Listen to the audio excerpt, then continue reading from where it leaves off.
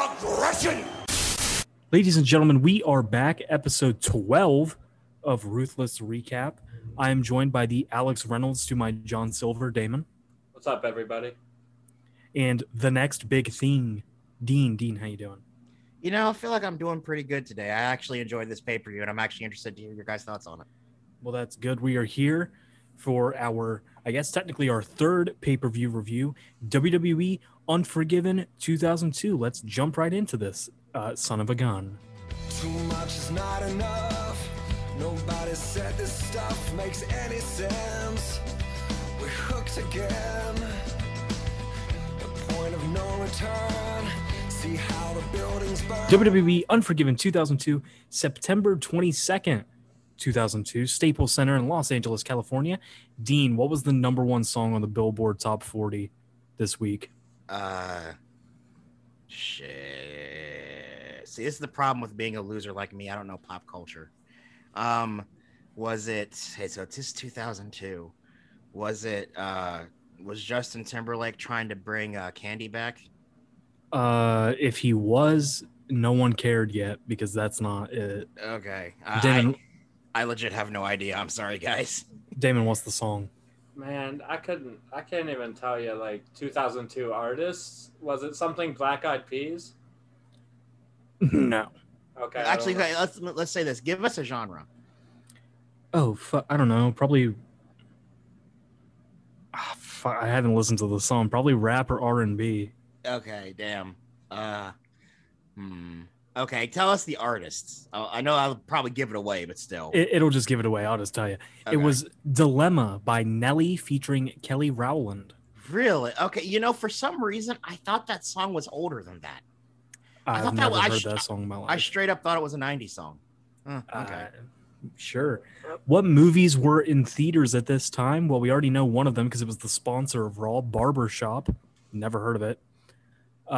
Signs. Remember Signs? Yeah, it had, you know, that's one of those movies where, like, I enjoyed it for what it was, and then like the reveal of the weakness came, and I'm like, yeah, water. Really? Like what about water in the atmosphere? Like, it'd be like, and I'm stealing this from somebody else, but it's just a review I saw. Like the person said, that'd be like if we decided to invade a lava planet naked. Yeah. Yeah. We also have My Big Fat Greek Wedding and Spirited Away. Those were all in theaters at the time. Okay. What video games were out? The original Kingdom Hearts had just been released 6 days prior. The first Sly Cooper and Tekken 4 would drop on Monday after Unforgiven. And this one will be close to Damon's heart. Spyro 2 Seasons of Flames would drop on the 25th of September. Now, to clarify, Season of Flame was actually a Game Boy Advance game. Was it? Yes, because the actual Spyro 2 was Ripto's Rage, and that was I think that was released on the PlayStation back in the 90s, or like, I think that was like late 90s. Yeah. Season of Flame was like a random spin-off that I think I had Season of Ice, not Season of Flame, so that's a different story. Personally, in 2002, I was too busy playing Sonic Adventure 2, the GameCube port specifically. Good shit. Yeah, I sure. I don't know what games are anymore. Yeah, you see, that's the thing. You named all those games, and I'm like, damn, we're actually talking about things from that era I know about. Yeah.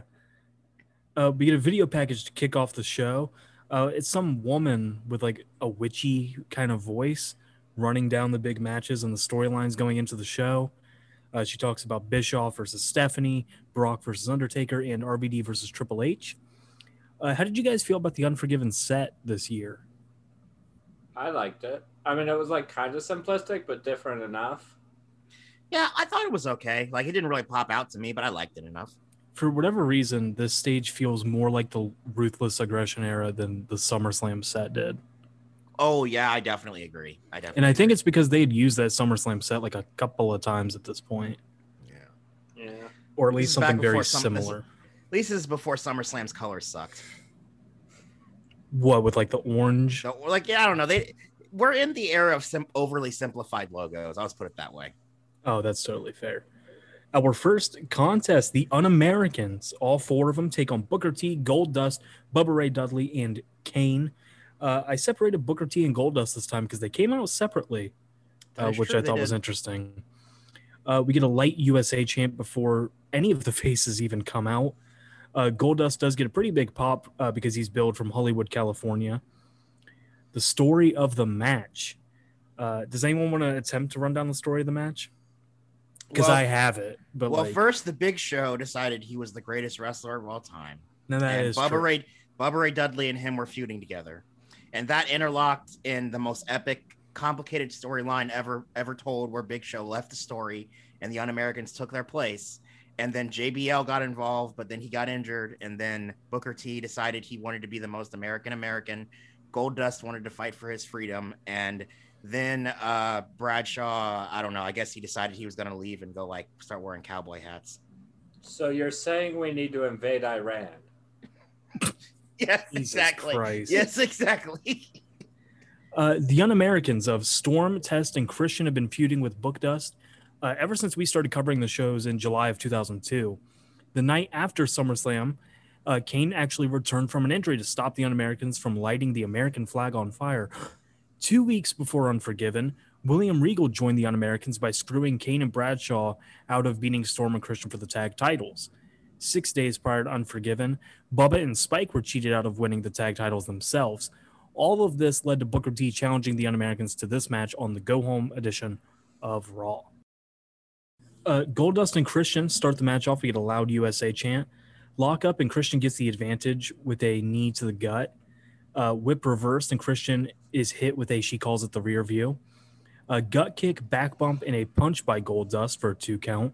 Christian with a knee to the gut, and Storm gets tagged in. Whipped to the ropes by both tag champs, and Goldust hits a double clothesline on them. Bubba's tagged in, and him and Goldust both hit the bionic elbow on Storm and Christian. It was kind of cool seeing Goldust do his dad's move. Bubba and Goldust punch Regal and Test off the apron, respectively. We get a jawjacker and a European uppercut by Storm to Bubba Ray Dudley. Punches in the corner and a choke by Storm. Whip reversed, and Storm is put into the tree of Joey Lawrence. 2 chops by Bubba, and Regal ducks a clothesline on the apron, but Christian actually gets hit with it. Regal punches Bubba in the back of the head. Storm has a whip reversed, and Bubba hits a flapjack for a 2 count. Goldust tagged in, whip reversed, and Christian trips up Goldust. Christian throws Goldust into the barricade, then back into the ring, and Test gets tagged in. Back elbows in the corner by Test, and then some stomps. Test was going crazy on these. Yo, Test was actually the best part of this match. Yeah, I won't even disagree. I can't even disagree.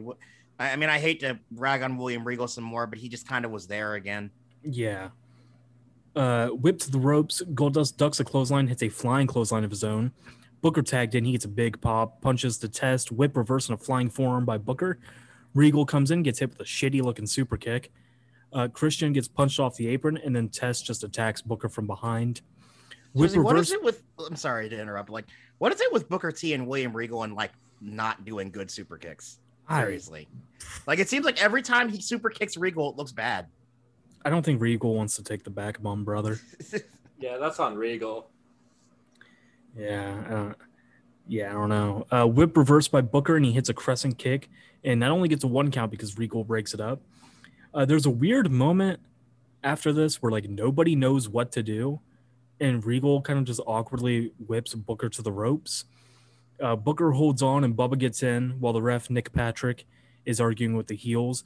Body slam by Bubba and a was-up headbutt by Booker. Hang on. You know why Booker T was the one who did it, though? Because he's black?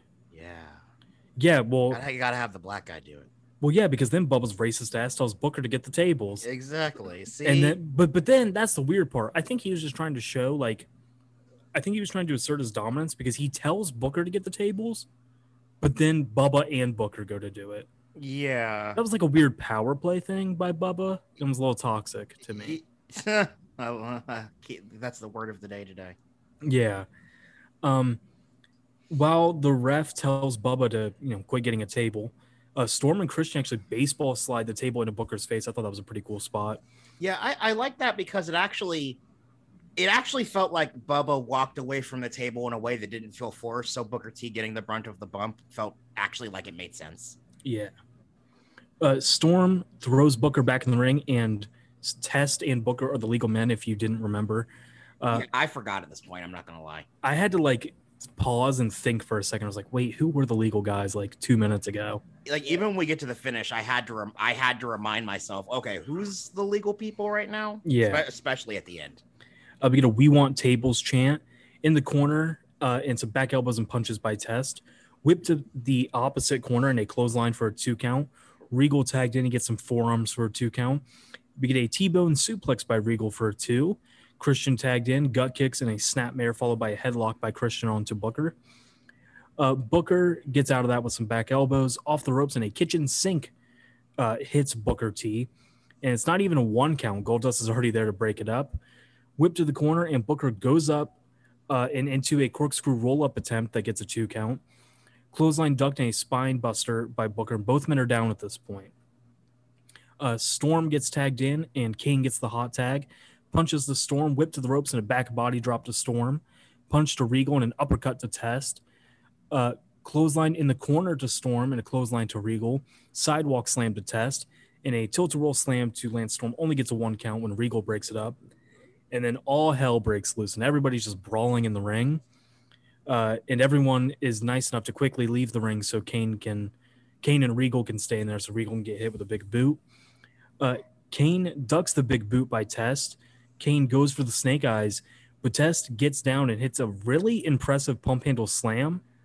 Like, Kane didn't jump up high enough for it, but Test fucking made sure he got up there for it. Yeah, I actually watching that, it looked like Kane didn't really help much at all. It looks like Test really just had to like just hulk him up there. Yeah. Test goes for a full Nelson slam on Booker, but Booker gets out with a kick to the gut, and he hits the scissors kick and a spin-a-rooney. Christian in and a reverse DDT on Booker. Goozle on Christian by Kane, but Storm breaks it up. Storm has his foot caught when going for the super kick. He spun around and goozled, but Christian low blows Kane, and then Storm hits his super kick, but only for a 2 count. Booker in, and he hits the side kick on Storm. Booker goes to side kick Christian, but Christian ducks, and Booker is pushed out of the ring. Get a Bubba Bomb onto Christian. Regal punches Bubba out of the ring, and Regal follows him.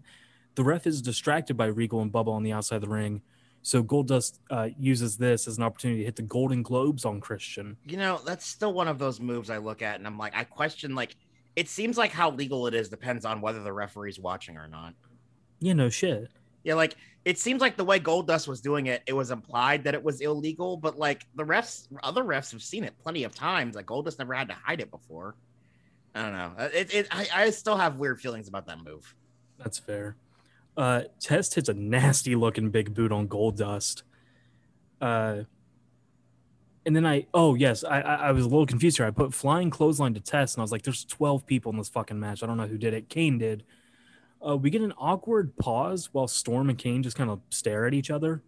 Yeah, I thought maybe like Storm was like trying to like position for the super kick, but I kept waiting like, okay, he's gonna kick him now. He's gonna kick him now, but it just kept delaying and delaying. I'm pretty sure Regal missed his spot because Storm misses the super kick and then Kane chokeslams him, and then Kane just randomly punches Regal and then covers Storm to win.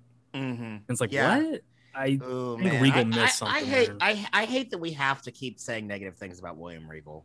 Yeah, because he's really fucking good most of the time. He's not been good since we started watching, though. That's the sad thing. Yeah. Bubba pulls the American flag out from under the ring, and the faces celebrate with it. How'd you guys feel about this match? Sorry, go ahead, Damon.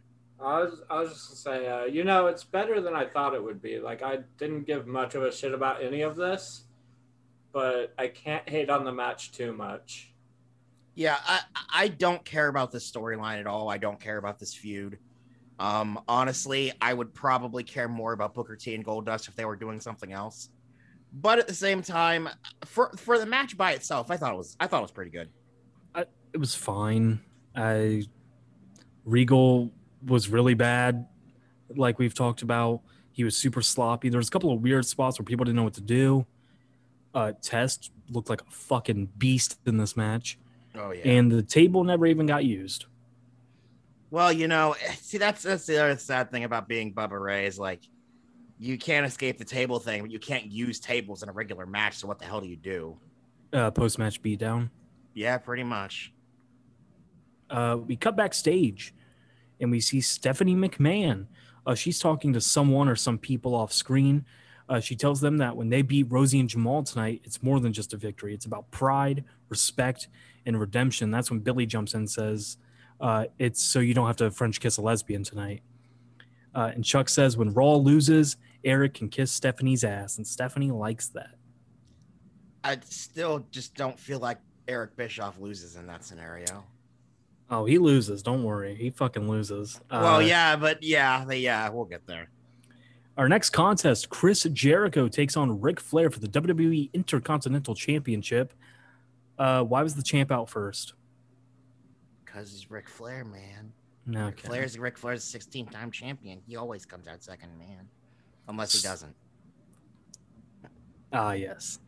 Story of the match, Flair defeated Jericho last month at SummerSlam, and since then, Jericho has talked about getting his redemption against Flair. When Jericho actually won the Intercontinental title from RVD on the Go Home episode of Raw, Jericho said he was finally ready for his rematch, and here we are. Flair got the purple boots on. Yeah. Nothing. I like them. I think they're cool. I like them too. Sorry, I thought you were going to say more. Yeah, I like the purple boots too. Yeah, dig it. We get a lockup, and Jericho and Flair jockey for position in the corner. Jericho smacks Flair in the face, and Flair actually retaliates, which gets Jericho off of him. Lock up, and Jericho with a headlock off the ropes and shoulder tackle by Chris Jericho. Flair drops down, and then Flair throws Jericho over the top into the apron. Jericho up top, and he goes for the nothing, and Flair punches him in the gut, and he punches Jericho in the gut so hard he takes a flip bump off of it. See, I'm laughing because you said he went for the nothing, but like that's just a thing people do sometimes where it's like, oh, I need them to counter me coming off the rope. Let me go for nothing. Bro, like literally what is stopping them from just putting their fucking hands together like a double axe? It would actually make it at least look somewhat plausible. Yeah. We get some chops by Flair, whip reverse, and Jericho goes for a drop kick, but Flair catches the legs and goes for the figure four. But Jericho boots Flair off into the outside of the ring, and we get the triangle drop kick by Jericho. Jericho to the outside, and he's punching Flair. Flair's thrown back in, and Jericho goes up top and hits a missile drop kick for a 2 count. He starts slapping around a downed Ric Flair. Choke on the ropes by Jericho. He does that. I still don't know what you call it. That flying hip attack. Well, see, also before that, I noticed like he did this thing where he was like holding Rick on the ropes, but he wasn't like pulling up on the middle rope and pushing Rick down. He was pulling up on the bottom rope, which Rick wasn't even touching. And I kept looking at him like, that doesn't look like it's doing anything, Chris. Chris Jericho is just such like, he's so good with his 1004 holds that like you just couldn't understand how that move works. Fair enough. Well, see, that's why we need to bring back Dean Malenko. My man, Cyclope. How do you feel about Jericho doing that foot shimmy dance? Love it. Oh, yeah, I love it. I love it too, yeah. I love it too. We get some punches in the corner, and then Jericho puts on a really shitty-looking abdominal stretch. I don't want this guy doing any submission if it isn't the fucking walls I figured out. His submissions look like shit. It's interesting because, I don't know, like, you would think he'd be a little better at that, but not really. Yeah. Flair gets out of that abdominal stretch with a hip toss. We get some chops by Flair into the corner, and eye poke by Chris Jericho so Jericho can get the advantage back. Whip to the opposite corner, and Flair does that bump up and over to the apron. Flair ducks a clothesline and hits a punch of his own. Flair back in the ring, a chop, and Jericho goes headfirst. This was a crazy bump. Jericho, he's grabbed by the back of the hair, and Flair is running him to the corner, and he throws him, and like usually, you know, you'd hit your head off the turnbuckle pad. Yeah, Jericho decided to hit his head off the top of the turnbuckle post and bump to the outside. That shit was wild. Yeah. Flair to the outside, and he throws Jericho into the steps. We get a chop, and Jericho's thrown back in. Flair follows and hits the knee drop. We get a snapmare, and Flair actually goes to the second rope to hit a knee drop for a 2 count. Chop and punches in the corner. Whip to the opposite corner, and Jericho jumps up to the second rope just to get chop blocked by Flair. We get a back suplex into a knee breaker by Flair. He goes for the figure four, but Jericho reverses with a small package for a 2 count. Chop and whip reverse, and Jericho hits a back elbow. Jericho goes for the lion salt, but he lands on his feet, and he immediately grabs at his knee. And Jericho, he keeps telling Flair, get off me. And Flair isn't sure if he should keep wrestling or not. Referee Charles Robinson calls for trainers to come to the ring to check on Jericho. And as the ref and Flair waits for the trainer to come to the ring, Jericho just springs up. He puts Flair in the walls of Jericho to retain the Intercontinental title. That dirty cheat. How'd you guys feel about this match? I want to hear Damon's opinion first.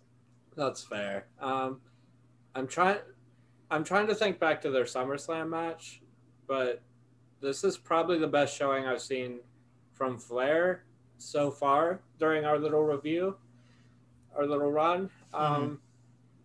And honestly, I thought for the most part it was a pretty good match as well. Damn, Would you okay. put this match over Flair and Triple H for the title on Raw? Oh, I would. Really? Yeah, I would. I would too. I thought I actually really liked this match, believe it or not. Really? Okay. I Yeah. didn't hate it. I thought it was decent. Like, it wasn't bad, but it was like 6 minutes, so it wasn't very long. I wrote here that I really like the story of Jericho out dirtying the dirtiest player in the game. Real simple. And it plays into that story they've been doing with Flair just not having it anymore. And I don't know if this is true or not. I remember in Jericho's book, he talked about like at some point they were getting ready to have a match. I don't know if it was this match specifically. It might have not been, but it could have been, where Rick really just wasn't feeling it anymore. And he just felt like he couldn't do what he used to. And Chris Jericho just flat looked at him and said, "You're gonna cut that shit out. You're Rick fucking Flair." And Yeah. and that's like, and he's like, Rick's like, "Yeah, I needed to hear that. Thank you." Yeah, I think Triple H actually has a pretty similar story. I guess this is kind of spoilers for later on throughout Ruthless Recap, but he says that the idea of putting them together and making Evolution was because he would see Flair sitting backstage just looking depressed as hell. Like, he didn't look like he wanted to be there. He knew he was getting old. And Triple H said he also had to kind of tell him, like, dude, you're fucking Ric Flair. Like, we know you still got more. You still have something to offer. I mean, honestly, even at his age, like he still wrestles better than most people could. I'm not saying yeah. I'm not saying he can put on matches he could 20 years ago, but he still can wrestle better than most people you could put in the ring. Yeah. We cut backstage to Bischoff's office, and he's talking to 3 Minute Warning. He says that with what Jericho did to Flair tonight, it is their night tonight. Bischoff says that not only is 3 Minute Warning representing Raw, they're representing Eric Bischoff. He says that to make things even more in their favor tonight, he brought in the guy that knows Billy and Chuck better than anybody, and that would be Rico. So Rico will be in 3 Minute Warning's corner tonight. Rico says he knows Billy and Chuck inside and out, and Bischoff makes a goofy face because haha. Rico says 3 Minute Warning are prepared to beat Billy and Chuck, and Eric should get ready to eat popcorn and jerk his fucking cock while Stephanie performs HLA. I don't think he was that. Did he not say that, Dean? He basically said it. He literally said, he was get a little more some Vaseline and some popcorn. Yeah. You know, it's funny. By 2002 standards, Rico's turned face now because he stopped. He started embracing the lesbians. No, that's awesome. I mean, I'm not saying he should be face. I'm just saying it's weird how he's like, now that he's more overtly heel, he's embraced the lesbian. I don't know. It seems weird for his Dude, character. we'll fucking get to it. I have a whole paragraph of notes on that. Okay, I gotcha. For some reason, the show cuts to black after this segment, so there must have been some ad or something they took out. Because, like, pay-per-views don't ever really cut to black until the end. But we... TX. Fuck, dude, I hope. We're back, and Cole and Taz are on commentary. We see an exterior shot of the Staples Center. They say that this is the first ever pay-per-view in the Staples Center. I mean, like, if it's true, it's true, but that would be surprising to me. How long has the Staples Center been around? To the internet. Staples Center. Says it opened in 99. Okay, so actually, I could believe that because that's only a couple years after it first opened. Yeah.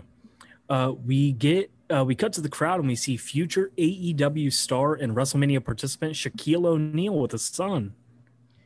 Yeah, that was it's actually kind of weird seeing like certain celebrities this far back in time. Like I've never seen Shaq look so young. Yeah, like Shaq looks that young, and seeing his son too, it's like, geez. Yeah.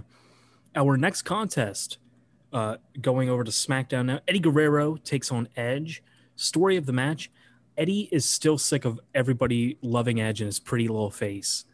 At SummerSlam, Edge defeated Eddie Guerrero, and within the last few weeks, Edge has embarrassed Eddie by making him constantly eat ass. On the Go Home SmackDown, Eddie hit Edge in his pretty face with a chair and made him bleed. And that's what we're going into here. Edge tries to start things off hot in this match by chasing Eddie around the ring, but he just can't get his hands on Eddie. The match officially starts and Eddie immediately leaves the ring. While Edge is arguing with referee Jimmy Corderas about Eddie being just a little bitch, Eddie slides in the ring and he gets a schoolboy for the win. No, Edge kicks out of it too. Eddie to the outside of the ring again, and Edge follows just for Edge to get stomped when he gets back in the ring after Eddie. Whip reverse, and Edge hits a back body drop, a flapjack, and some punches. Eddie gets some punches in of his own, and now Edge is in the corner. Punches by Eddie. Whip reversed, and Edge hits a power slam for a 2 count. Edge and Eddie are jockeying for a position on a vertical suplex when Edge finally gets it for a 2 count. Whip to the corner, and Edge goes for a spear, but Eddie gets the elbow up. And then he hits this beautiful second rope tornado DDT. That's kind of a turning point. And Eddie starts stomping him, and we get a brain buster for a 2 count. Man, Eddie Guerrero is just fucking badass. I just have to say it. Yeah, and then he does this crazy submission that, like, I don't know the name for it. I had to, like, type out what the fuck he does. Eddie grapevines Edge's arms behind his own legs, like behind Eddie's legs. And then he puts on a chin lock while he basically, like, uses his crotch to push down on Edge's head. Like, that shit was wild. I've never seen that. I have to say, if obviously it's not his finisher, but, like, that move to me looks so good, I could believe it as a finisher. Like, it looks like you would not be able to escape from it. Yeah, that's how Michael Cole and Taz were kind of selling it. They were like, how the fuck does Edge get out of this? Like, he's got nowhere to go. But Edge has got those long Edge legs. That's true. We do get a 2 count from the submission because Edge's shoulders hit the mat. Edge gets out by using his long legs to knee Eddie in the face. We get a back suplex by Eddie for a 2 count and a front face lock. We get some Eddie sucks chants. Eddie locks in a cravat headlock. Edge gets out of that with punches to the gut. Off the ropes, and Eddie hits a thunderous back elbow. He fucking laid that one in. Yeah, he did. Stomps to a downed Edge. Eddie starts taunting Edge. He's like, come on, punch me, do it.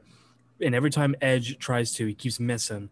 And dude, that was fucking awesome. I'm sorry. Like, those dodges look so perfect. Like, perfectly timed.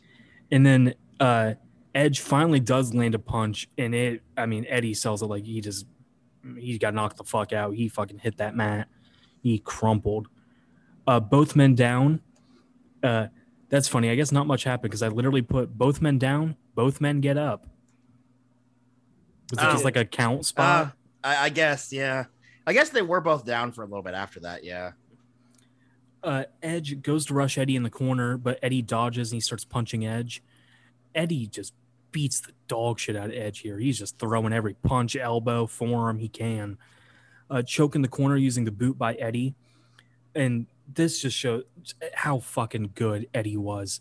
While he's choking Edge in the corner and arguing with the ref, he like uses his body to block the ref from seeing him. He's starting to undo the turnbuckle already. Mm-hmm.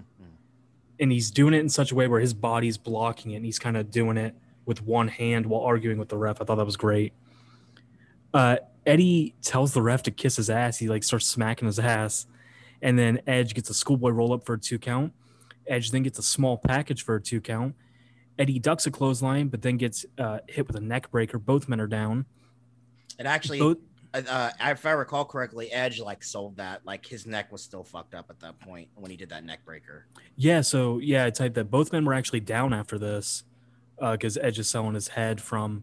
They say on commentary that he got a concussion on SmackDown from the chair shot. You can tell this is a pre 2007 world. Yeah, I'll just leave it at that. They would not be talking about concussions in this way now. Yeah.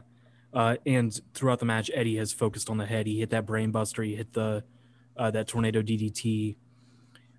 Both men get on their knees and they just start trading punches. 2 punches by Edge and a painful looking reverse atomic drop. It's the only atomic drop I've seen that actually looked like it fucking hurt. Yeah. He laid that in. Flying forearm off the ropes and that sit outside face buster for a 2 count by Edge. Eddie whipped to the corner and he goes up and over, but Edge reverses a suplex attempt and hits the Edge-O-Matic for a 2 count.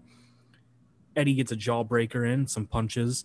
Eddie grabs the hand and he goes to run up that rope and probably do a head scissors, but Edge actually hits a really good-looking sit-out powerbomb for a 2.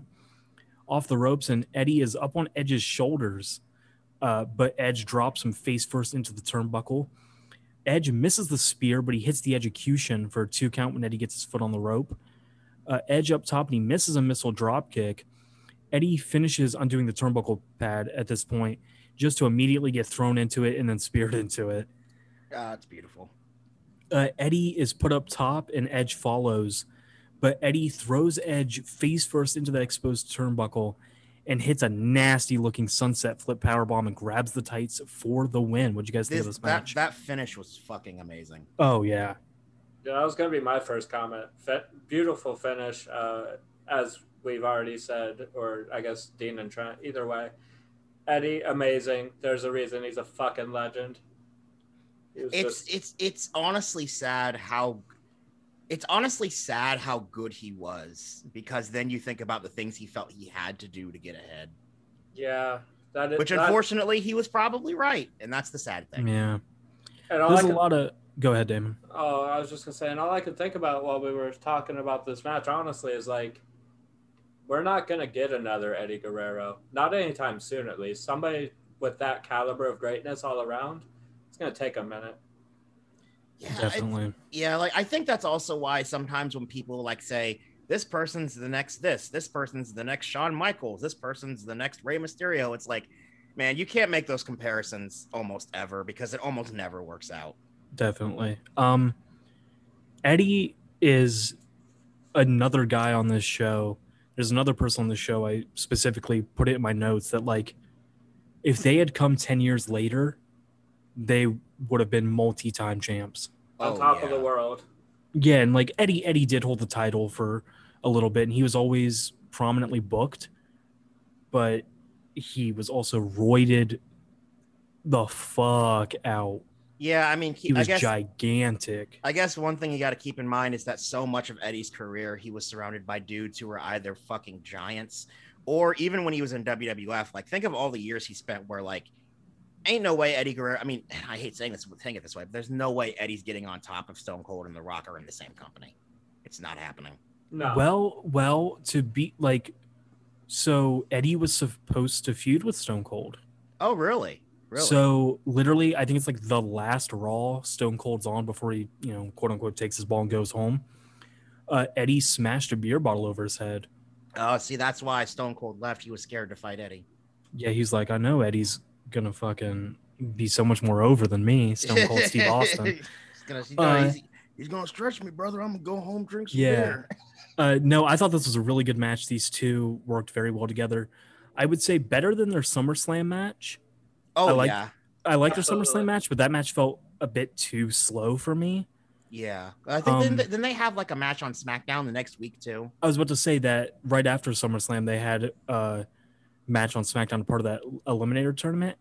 And I remember really liking that match, but it's also been like 10 months since I've seen it. So I don't remember if I would like that match better than this, but I feel like I probably would. Unfortunately, because we're adults with adult obligations, we had to take that big break. And if we hadn't have had to, that'd probably be fresher in our mind. Oh, definitely. And I'm sure, I can't go back and watch it because Peacock doesn't have SmackDown on the goddamn bullshit. Oh, God. I found it on the 7 Seas.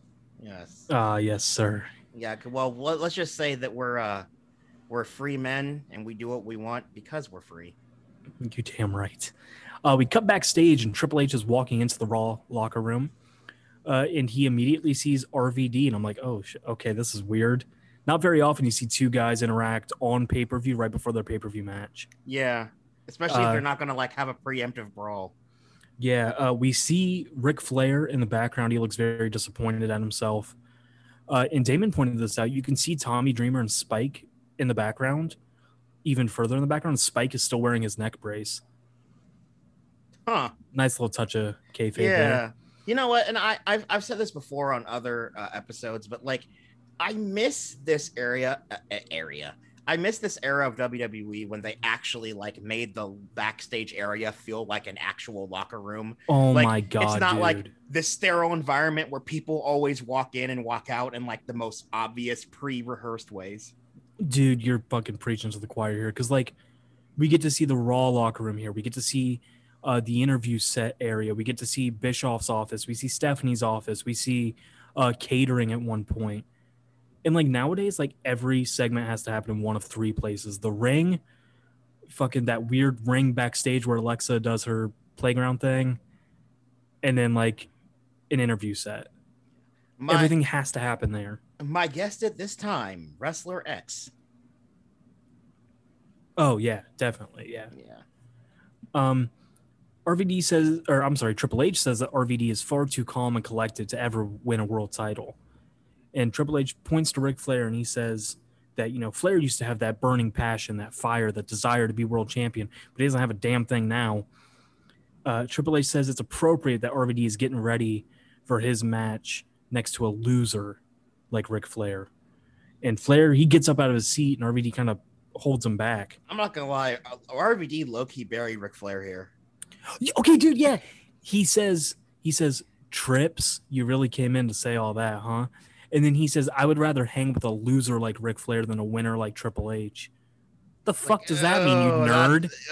That just, if you're if I'm Ric Flair, I'd be like, what the fuck did you just say? Yeah, no wonder what happens later happens, Yeah. dude. What the fuck? Yeah. Especially because RVD, like, he actually, like, just took it upon himself to put his hand on Ric Flair. Like, no, I got this. It's like, okay, dude, like, you know, I don't know. I guess, especially because they're wrestlers and wrestling is so testosterone fueled. The first thing I think is like, man, RVD might end up regretting this. Yeah, Triple H just laughs at both of them and then walks away. We cut to a match graphic for Billy and Chuck versus 3 Minute Warning. Then we get a video package for this interpromotional matchup.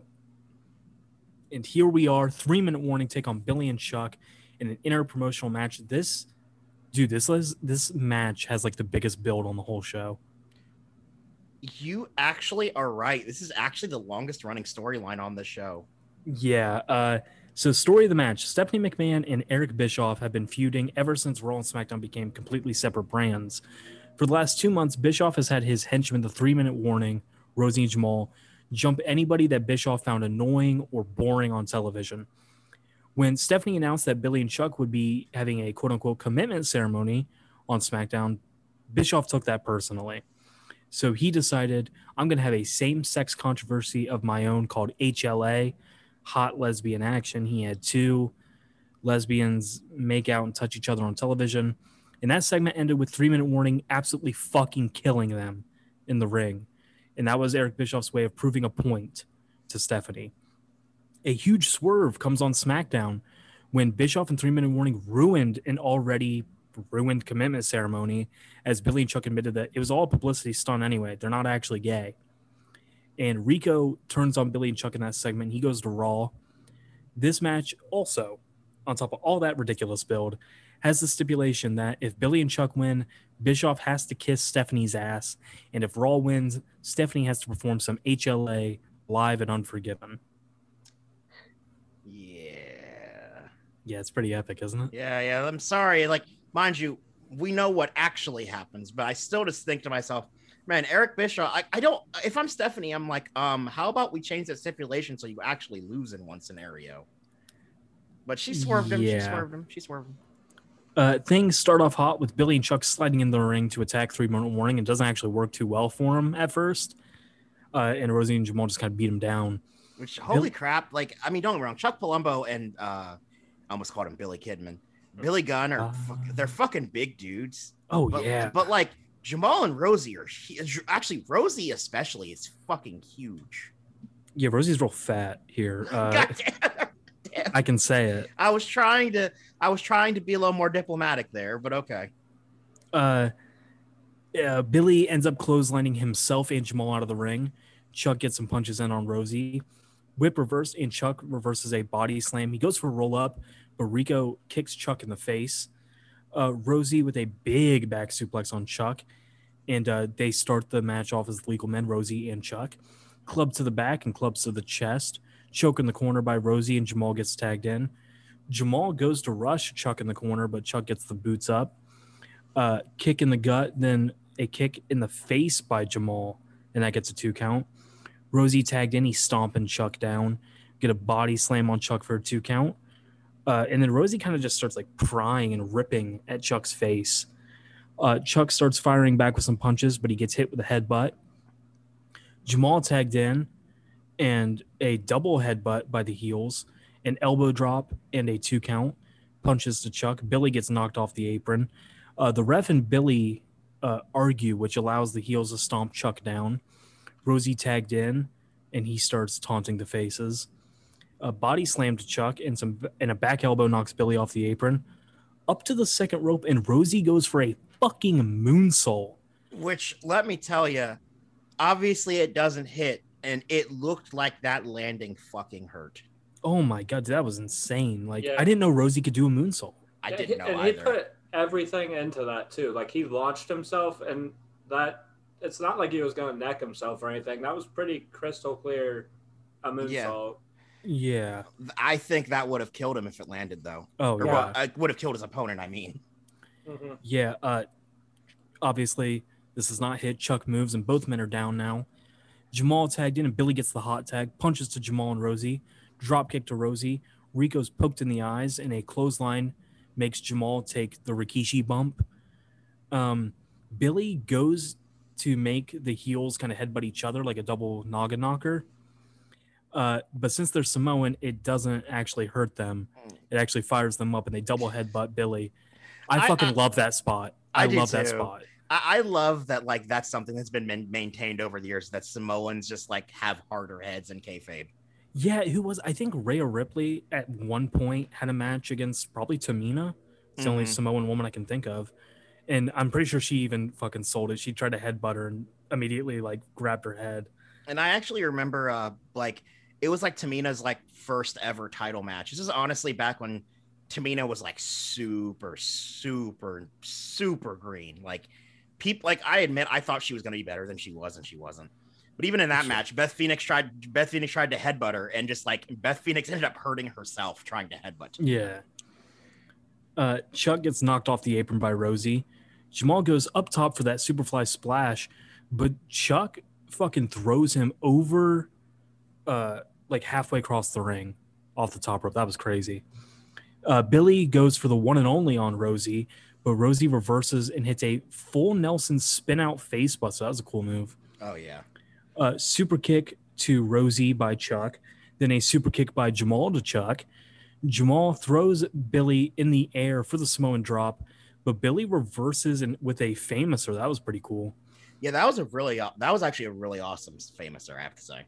Yeah, Rico comes in and he gets the dog shit clotheslined out of him by Billy. Billy laid that one in. Rico thrown out of the ring by Billy. Rosie whips Billy into a Samoan drop by Jamal for the win. Stephanie must perform HLA tonight. What do you guys think of this match? You know, actually, you know what? Okay, I keep saying this, but I keep waiting to see when Damon's going to flip the script. So what do you think, Damon? Not quite yet. Okay, so I think I share Trent's opinion that he'll probably give. I know he voiced it to me. 3-minute warning are probably better when they're just killing people. That being said, especially Jamal impressed the shit out of me. And hell, even Billy and Chuck had some pretty good offense. So again, I can't hate too much. It wasn't amazing, but it wasn't terrible. Yeah, I actually like this match more than I thought I would. Partially just because I had a little bit of worry of like, okay, how good are 3-minute warning going to do in an actual match now? But at the same time, it was actually really good. I will say, yeah, Jamal is, and look, it's Jamal. It's kind of hard for him not to be. He's actually a really good wrestler. Jamal stood out more than Rosie, but at the same time, Rosie still has some really great spots. Billy and Chuck are actually a pretty good tag team. So overall, I actually like this match. It was a little disappointing to me. I loved every 3-minute warning beatdown segment. They always did some real cool shit. And then we get to the match, and Rosie just body slams Chuck a million times, and we're doing elbow drops and headbutts. And it's like, I know you guys can do more, and we didn't see it. So that was a little disappointing to me. But we got to see the world's greatest Samoan drop. That's true. Jamal does have a really good Samoan drop. Still, I keep saying it every time, but I legitimately defy anyone to find me anyone who can do a Samoan drop better than him. Oh, we cut backstage, and Bischoff is being interviewed by Jonathan Coachman. Bischoff says he knew 3-minute warning would come through. And speaking of that, and I don't know what that means. What? Because haha, come? Or coming through because he's accompanied by 3 very attractive women. I didn't entirely get that, but okay. Yeah. Eric is laughing while he's talking about how Stephanie will have to perform HLA in front of a capacity crowd. Coach asks Bischoff if he thought about who he will send out for this, as he has 3 ladies. Eric asks which of the 3 young, lovely lesbians, his words, not mine, would like to sexually assault Stephanie tonight. And they all, quote unquote, beg for it. It's like, bro, like, my fucking dog could act better than these chicks. They're like, I want to do it. Please, It's like, what the fuck? Look, it's like, I mean, I hate to put it this way, but it's like some people can only act with their tits. That's all they know how to act with. Jesus fucking Christ, Dean. Just saying, that's some people, that's the only way they know how to act. Damn. Put that on a goddamn t-shirt and sell it. Bischoff starts an HLA chant. JR is pissed that a member of the McMahon family will have to do this, and Lawler says he liked the one wearing the pink. I would just like to thank Jim Ross for taking this seriously as much as he can. We get a match graphic for Triple H versus RVD for the World Heavyweight title, and we get a video package for Triple H and RVD. Our next contest, Rob Van Dam takes on Triple H for the World Heavyweight Championship. Story of the match. On the September 2nd edition of Monday Night Raw, Triple H was awarded the World Heavyweight Championship, and ever since then, everybody has wanted a shot at the title. RVD actually pinned Triple H in a tag match the following week, and then won a 4-way dance to become the number 1 contender. On the Go Home episode, Triple H screwed RVD out of retaining the Intercontinental title against Jericho. Triple H has repeatedly said that RVD is not championship material, and RVD wants to prove him wrong. RVD literally poses with the title before the match. Well, it's about as close as he's going to get for another couple years. Hey, gabagoo. Lock up and RVD with a side headlock takeover. Head scissors by Triple H. Both men up, and they kind of do a lucha standoff spot.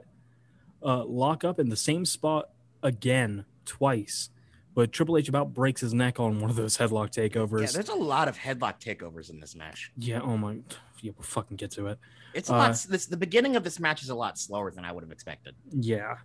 And RVD misses a spin kick at one point. RVD poses, and he actually gets a mixed reaction, which shows just how fucking over Triple H was in 2002. I can't stand it. Can't stand it. Didn't Triple H get a pretty decent pop still? Like for his dude, Triple H is the fucking man. He beat the fuck out of Shawn Michaels, yeah. Dude, he beat Shawn Michaels so bad that Shawn Michaels can't come anymore. Lock up. I'm going to avoid making the Austin Aries joke again. You damn straight. Lock up in a headlock by RVD, but Triple H grabs his hair and throws him right down. Lock up and they trade hammer locks. Headlock takeover by RVD. Triple H rolls him up for a 2 count, and RVD gets that headlock back on. Triple H pushes Van Dam onto the ropes, and Triple H smacks RVD in the face, and RVD retaliates. Triple H fakes a lockup and kicks RVD right in the gut. Gets some punches by Triple H.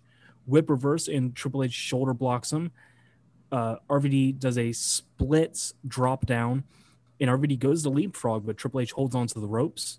Triple H ends up rushing anyway, and RVD hits an arm drag and a side headlock takeover. 2 count when Triple H's shoulders hit the mat. Triple H gets his feet on the rope, and RVD breaks the headlock at a 4 count, and Triple H goes to the outside of the ring. Triple H goes to get back in the ring, and RVD does the Triple H water spit spot to a huge pop. I guess it got a huge pop, but we had to go back to that promo. I guess, and this pisses off Triple H. You can read his lips at one point, because they do a close up on him. He definitely goes motherfucker at one point. Triple H gets in and he gets hit with an arm drag and a side headlock takeover for a 2 count. RVD put into the turnbuckle and RVD goes for a clean break, but Triple H knees him in the gut multiple times. RVD whipped to the opposite corner and he does Booker T's corkscrew roll up for a 2 count. Triple H was like supposed to go for a jackknife cover, but he slips and RVD has to put Triple H into position correctly. RVD bridges up at 2. RVD goes for a backslide, but Triple H kind of reverses it and makes RVD backflip over him. RVD has a kick caught, but then he leg sweeps Hunter down. Which I have to say, I wonder if that was supposed to happen. It felt like there was a bit of hesitation there, and it looks like there was a bit of a delay, and RVD just kind of threw something. I could be wrong, but that's just what it looked like to me. Well, see, usually he does he misses a kick and then misses an enziguri, but lands on his foot and then hits you on the backswing. Exactly. But he did all that, and except for hitting you on the backswing, he just sweeped his leg. To me, it looked like he might have lost his balance and just then went for something, basically. Maybe. That gets a 2 count. We get a side headlock takeover for a 2 count. Headlock takeover. Jerry Lawler says exactly what I was thinking. Don't expect Triple H to lose the title to a headlock. Okay, cool. So why is that the only move RVD's been doing for the last 6 minutes? Yeah, like seriously, like it's actually legitimately kind of ridiculous. This match was weirdly booked and weirdly technical, but I'll get into the technical aspect of it when we get closer to the finish. Yeah. We get a back suplex attempt by Triple H, but RVD lands on his feet, ducks a clothesline, and then he hits a spin kick. Triple H goes to the outside. RVD goes for a tope con hilo, but he eats shit because Triple H just moves. Yeah. Triple H. Triple H just. I think he legit doesn't like RVD like for a shoot because this is like the 5th fucking time he hasn't caught him. Well, at least this time it was planned. The other time he was supposed to catch him, and RVD about broke his goddamn nose hitting the mat. Yeah, see, and I've seen other people who were around Triple H and RVD say like they just never had good vibes around each other. Yeah. I mean, Paul London even once implied that Triple H was jealous of how over RVD was, but that's what Paul London said, so, you know. Yeah. Triple H back in the ring and RVD is just flat on the outside. RVD kind of gets back in at a 9 count because, like, he touches the apron and the ref quits counting, but I feel like that should have been a 10 count. Yeah, I think even JR on commentary said that he thinks the referee gave him leeway because it's a title match. Yeah, and I remember Lawler was like, fuck off. He was pissed. He's like, yeah, okay. And Triple H just starts stomping him. RVD has his face smashed into the apron and then elbow to the jaw. Both men on the outside, and RVD is whipped into the stairs. Triple H goes back in to break the count, comes right back out.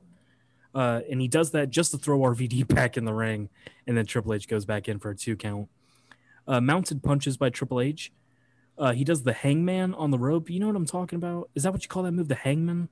It's where like you catapult them and their throat hits the bottom rope.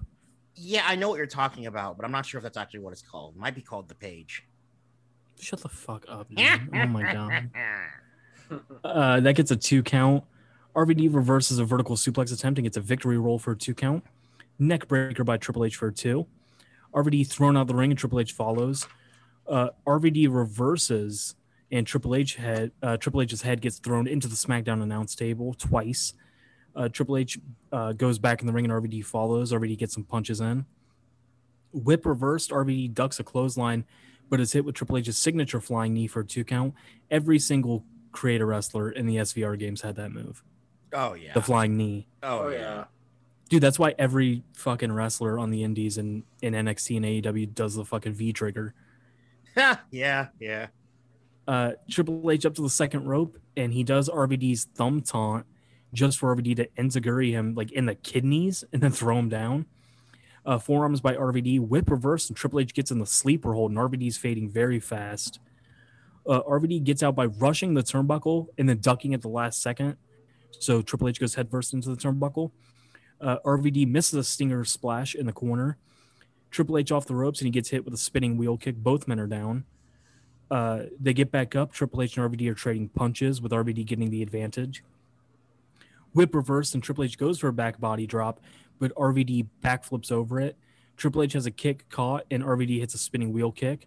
He hits 2 of those, actually, and then a cartwheel into a moonsault by RVD for a 2 count.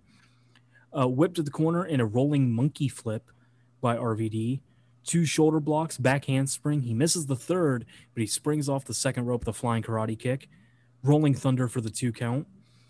Triple H rolls to the outside. RVD immediately hits a pescado on him. Mounted punches by RVD. Triple H thrown back in, and RVD follows. RVD up top, and he hits the flying karate kick for a 2 count.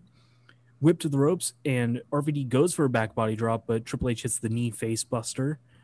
Triple H off the ropes, and RVD leapfrogs him, and Triple H collides with referee Earl Hebner, and Earl flies out of the ring. And as much as I think Earl Hebner is one of the most overrated referees of all time, he always took really good ref bumps. Yeah. The only thing I'll say about this ref bump is that I remember as it was leading up to the bump, I didn't necessarily think to myself, oh, ref bump's coming, but I more thought to myself, man, he's really getting in the way right now. Why is he so obviously in the way? And then Dude, oh, that's why. Literally, I knew a ref bump was happening because I was like, Earl is standing super close to RVD right now. Yeah, I'm he is going to get hit even if it's not intended. Yep, and he did. Spinning wheel kick by RVD actually gets the visual 3 count. Low blow by Triple H, and no one really sells it as a low blow, but JR says it. Yeah. But the crowd really didn't register it as a low blow because it was I'm not sure he actually hit him in the dick.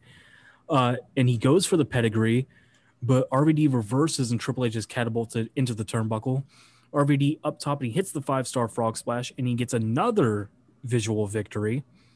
A real low blow by Triple H this time while RVD is trying to get Earl Hebner up. Triple H to the outside, and he gets the sledgehammer, and he comes back in, and RVD springs up and hits the Van Daminator. Ric Flair runs out to the ring, and he picks up the sledgehammer, and oh my God, he hit RVD in the sternum with it. Triple H is shocked. We get a pedigree to RVD. Ric Flair throws Earl Hebner into the ring, and Triple H retains the World Heavyweight Championship. Flair hands Triple H the belt. You can't hear him, but you can read his lip. He says, "You're the man," and he raises his hand. How'd you guys feel about this match? I'm going to let Damon go first. I'm waiting for him to flip the script still. We're getting there. But I felt like this was one of those matches, the first half or so fucking dragged. And then after that, it was okay, this is good. Oh, they're getting their shit in. It doesn't feel like it's been an hour. So, I don't know. Not my favorite, but it's all right. I feel like this match was too technical for its own good. Yeah. And I say that because, well, for one thing, that's not really RVD's wheelhouse. And it just felt like Triple H had more say in what happened in this match to me than RVD did. But that's just from an outside perspective, knowing their relative styles. But also, I think having a match like this where you're doing headlock takeovers and the head scissors and the kip up from the head scissors and all these moves that are very mat based wrestling. I feel like that was very ill conceived right before Chris Benoit and Kurt Angle go on. Because because to me it just highlighted how it made the match feel even worse in retrospect after I saw Chris Benoit and Kurt Angle. Yeah, I pretty much agree with you guys. Technically, it's fine. The match was good enough. I didn't hate it. What I did hate is that they have RVD, one of the most exciting guys in wrestling at this time, only does a headlock for the first 5 minutes. And I get they got to build up the match. You can't just go in guns blazing because then nothing means anything. But I've never seen RVD do a fucking headlock once in my life, and then he does it here a million times. It's what are we doing? It just felt like they weren't playing to RVD's strengths at all. Which is why I said it feels like Triple H, at least from my perspective, it feels like Triple H laid out most of this match. That's just how it felt to me. That's how it felt to me. We cut backstage in the catering area, and D'Lo Brown and Billy Kidman are watching the show. D'Lo says that's why Flair's the dirtiest player in the game. And then some old-ass man in a suit comes up, and he says that's why you got to keep your friends close and your enemies closer. I could barely hear him for a lot. Oh, he was super quiet. And D'Lo says, "Oh my God, that's Eric Braeden from The Young and the Restless. I will bet anybody $500,000 that D'Lo Brown has never seen a single episode of Young and the Restless." Come on, man. He's a big fan.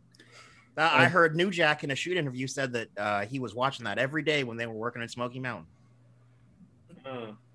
No, he did not say that. I'm fucking with Okay, you. shut up, bro.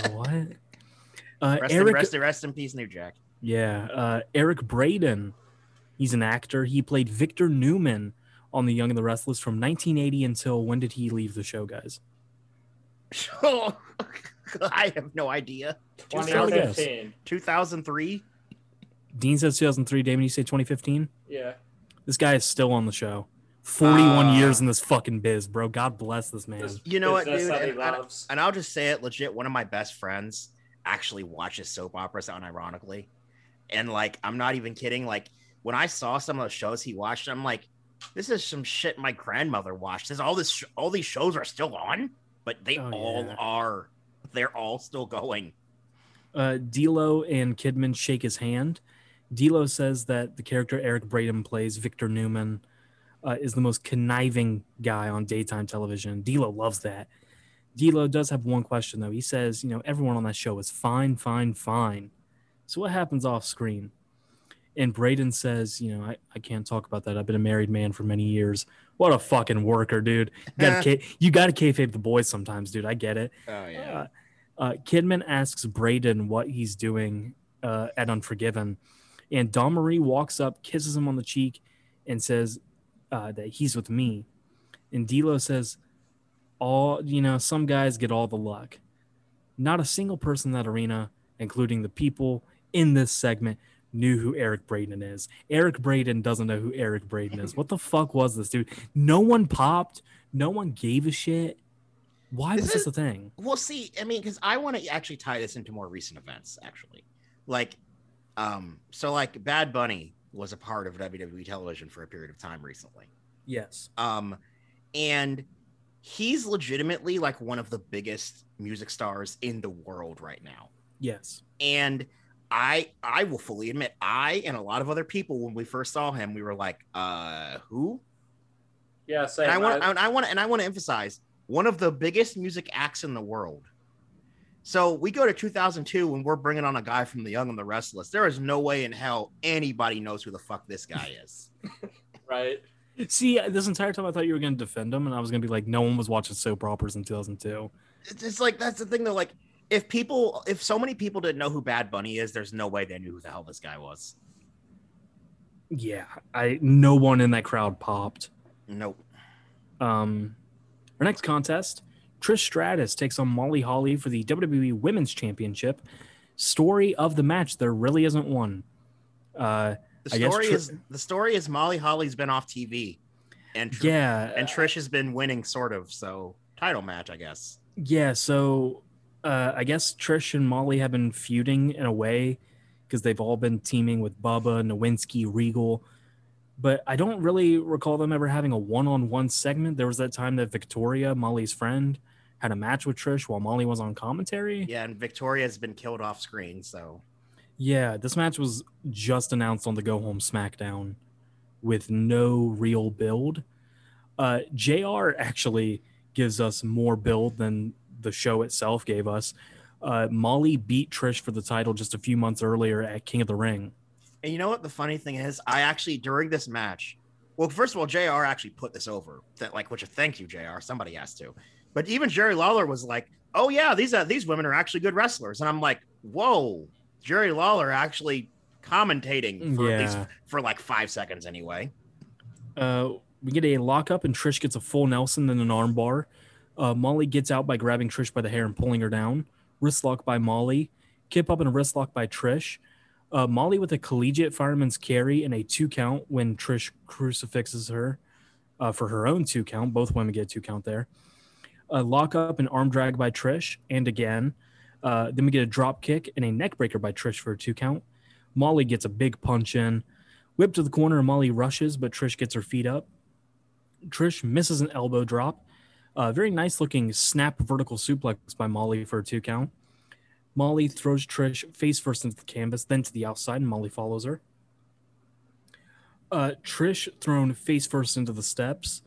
then to the barricade. I don't know what the fuck. I think, throughout the show, they're usually like, oh, this pay-per-view is available in fucking 150 countries or whatever. And Lawler says something about Virgin Islands, and then he says that's where Molly Holly's from. Oh yeah, well, that was. And I said that's pretty epic. That's a pro gamer move. Trish thrown back in the ring, and Molly follows.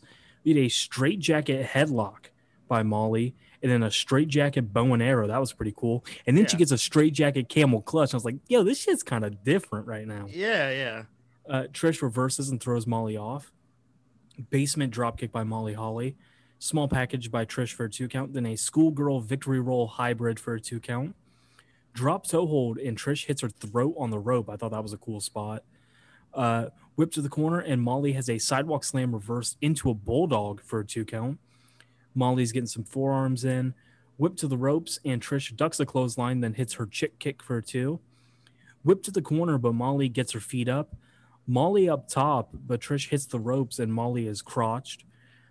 Trish goes for the stratosphere, but Molly catches her leg, puts her in the tree of woe, and it goes on the outside and pulls Trish's arms back. I thought that was such a fucking good spot. Oh, it was. That was so cool. Now, what Molly does afterwards is a little questionable, but What? She does the cartwheel backhand spring elbow thing? It's not even an elbow. She just hit her with her ass. It didn't even look like it barely hit her.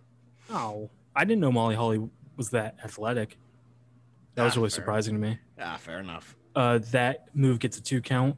Whip to the ropes, and Trish tries to get some heat with Rey Mysterio because she does this wheelbarrow bulldog, and she actually wins off of it. That shocked the hell out of me. Yeah, I did not think the match was going to end that suddenly. It really felt out of nowhere. Yeah, Trish is now a 3-time women's champion. What'd you guys think of this match? 2 things drug this match down for me. One, the crowd, just because the crowd didn't give a shit, and I don't entirely blame them, but it's just disappointing because I actually thought the women here actually put on, like, they were trying to put on a match, but I just feel like the crowd didn't care. And also, I'm really getting tired of Molly's attire. I wish they'd just give her wrestling gear. I don't like that she keeps going out there looking like a soccer mom who's going to pick her kids up.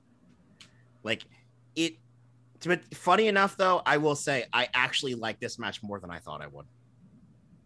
All right, so this is the match that I pretty much hated, but Okay. I will say Molly put on some. She carried the match, which I think is part of the reason I hate it because they did her so dirty. Trish to me seemed sloppy and slow for most of it, and then fucking Molly. Meanwhile, she's killing it. There was no build up to this match. So really, you just have Molly lose for what? You will see that's the other thing because she hasn't even been on television. You watch this match and you're like, well, Trish is gonna win. Right. Trish has actually been on TV, and it feels like they purposely deflated the champion. Not only all that, but then it's like the end. Like, let's do a check kick or stratisfaction. But yeah, and then it's like some bullshit. Like, it's a cool move, but that's not what Trish is known to use for ending matches. So it just seemed way out of left field. Yeah, that's the thing. Like, I feel like I would have enjoyed this match more if it weren't for so many mitigating circumstances that drug it down. Things that weren't even entirely on Molly herself, but just things that unfortunately were part of the match, or things leading up to the match, or lack thereof leading up to the match. Yo, this match fucked. I don't know what you guys are talking about. I loved this match. Oh, I liked the match. It's just certain mitigating circumstances brought it down for me. Man, y'all are shitting on it, dude. Imagine, dude, Molly Holly, if she came into NXT around 2015, would have been a fucking star. Oh, yeah, definitely. Imagine her against Rhea Ripley, Asuka, Sasha Banks. Oh, it'd be great. But we're not in that era. I'm not Bro, this match was so good, bro. Fuck you guys. No, it was. Awesome. That's the thing. I'm telling you, it was a good match. It's just that the build and the finish and the crowd drug it down for me. Yeah. Okay. So I expect you to say the same thing, minus the crowd, about Kurt Angle and Benoit, because the build Really? was fucking stupid.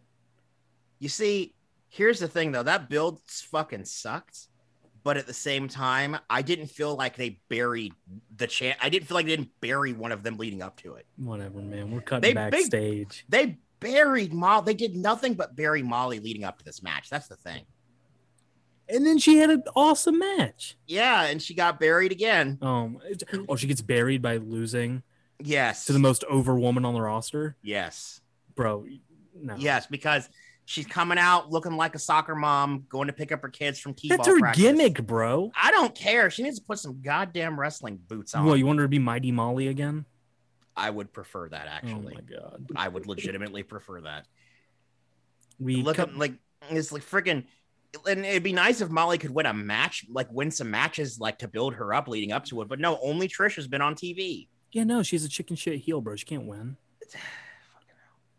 We cut backstage and we see 3-minute warning and Rico chilling with some beautiful women. 3 of them are the lesbians from earlier tonight, and I don't know who the other 3 are. Also, this goes into what Dean said the other week about Hollywood lesbians being more bi because they're rubbing up on dudes, but they're supposed to be lesbians. Yeah, well, you know what, dude? It's 2002 land. Gay men, boo. Lesbians, well, you got to be bisexual, but yay. Okay, so here's the thing. I don't listen. It's June 1st as we record this, kickoff of Pride Month. So I'm not gonna get too controversial here, but I feel like this needs mentioned. Isn't Rico's whole gimmick being a gay stylist? Yes, and yes, it really bugged me because, like, well, a week or two ago. During the commitment ceremony, he was like, I don't want your good time girls. And now he's like, I'm going to fuck them. Well, okay, listen. I got a whole thing typed here. I know sexuality is a spectrum. Okay, there's no such thing as 100% gay or 100% straight. But WWE is not that nuanced. And Rico is definitely meant to be 100% gay, if not 1,000% gay. Or is the idea that the fans are assholes because they make assumptions about him just because he's flamboyant? Did WWE ever outright say Rico is gay, he likes men? I think there's a case to be made. The biggest heel in this is the crowd. Because I couldn't find anything. Wikipedia says that Rico was gay. But I can't find anything that WWE was like, yes, he is gay, he likes men, that is his character. I know for a fact they never said Goldust was gay.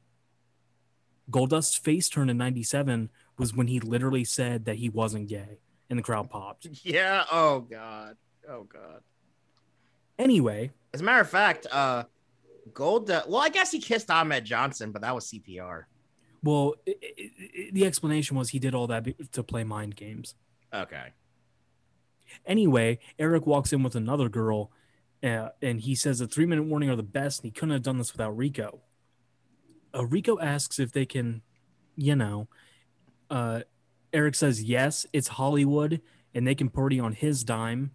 3-minute warning, Rico and all the ladies leave, but Eric keeps 2 of the ladies with him, and he says, you got to help me with a little bit of HLA later tonight. We cut to black. We come back, and Taz, I don't know why, but he always calls women tomatoes, and that's funny to me, because I don't know what it means. Well, see, when he was doing his TNA run for a while there, every time the beautiful people would come out, he'd say, let the pigeons loose. Oh, that's right, he would. I was like, I don't know what that means, but okay. Yeah, why is he calling them tomatoes? Yeah. Mm-hmm. I love it, though. Taz says, it sucks that SmackDown lost, but he's a man, so he's going to like what happens. We get a shout-out to Adrenaline off the Triple X soundtrack as the theme for Unforgiven. We get a match graphic for Kurt Angle versus Chris Benoit and a video package for Kurt Angle versus Chris Benoit. And here we are, our next contest, if you couldn't catch on. Kurt Angle versus Chris Benoit, story of the match. Angle and Benoit have just been making fun of each other over the last few weeks. Benoit laughed at Angle when he got stink-faced by Rikishi, and Angle actually helped Rikishi stink-face Benoit. Both men have made each other tap with their finishes. Yeah, I mean, it's they built it up sort of, kind of, but not really. If anything, that's the funny thing about this is that you'd think both of them would actually be more mad at Rikishi, but Yeah, we couldn't get like a triple threat. Yeah. No, not with old Hildegard. We get a lockup and both men jockey for position. Neither man can get the clear advantage, and they just stumble out of the ring while they're still in their lockup. Both men back in the ring, and they stare each other down, which causes referee Mike Chioda to separate them.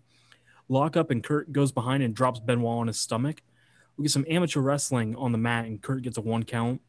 Benoit goes for the crossface, but Angle quickly gets to the ropes before it can get locked in. Both men back up to a round of applause by the audience. Kurt shoots for the leg, and both men are on the mat again. Kurt goes for the angle lock, but Benoit gets the ropes before it's locked in.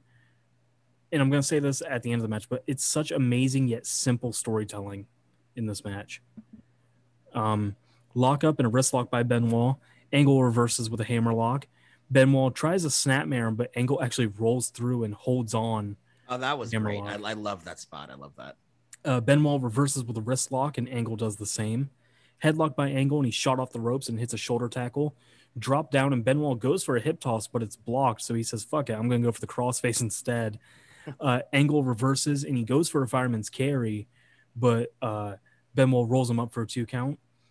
Angle and Benoit then proceed to exchange about 8 quick near falls.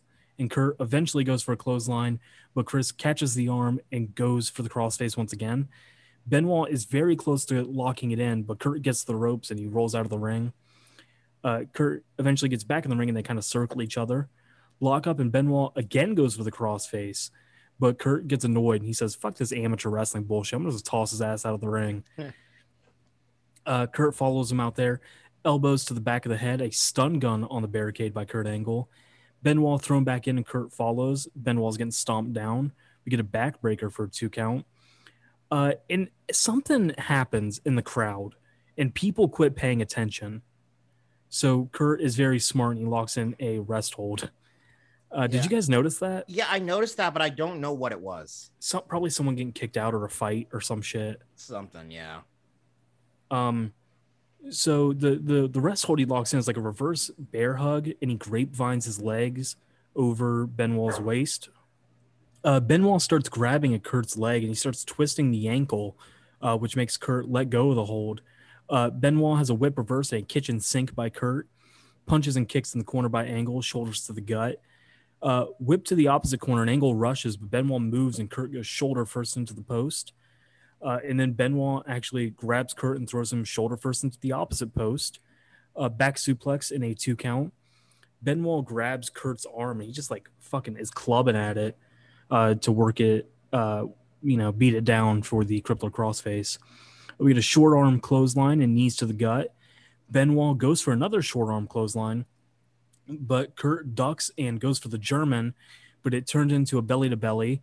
Both men are trading knees, and Kurt finally gets the overhead belly to belly. Both men are down. They both get up at an 8 count. Benoit hits 2 German suplexes. He goes for a third, but Angle reverses to hit 2 of his own. Then Benoit reverses and hits 1. And then Kurt reverses and hits 3. I fucking love that spot. They're just big dicking each other with these fucking German suplexes. And then my man Kurt Angle gets the straps down. Yeah! Kurt goes for the Angle slam, but Benoit lands on his feet and he hits a German that lands Kurt on his stomach. He took a fucking backflip out of that. That bump look, it sucked. Benoit up top for Air Canada, but Kurt runs up and hits a top rope belly to belly.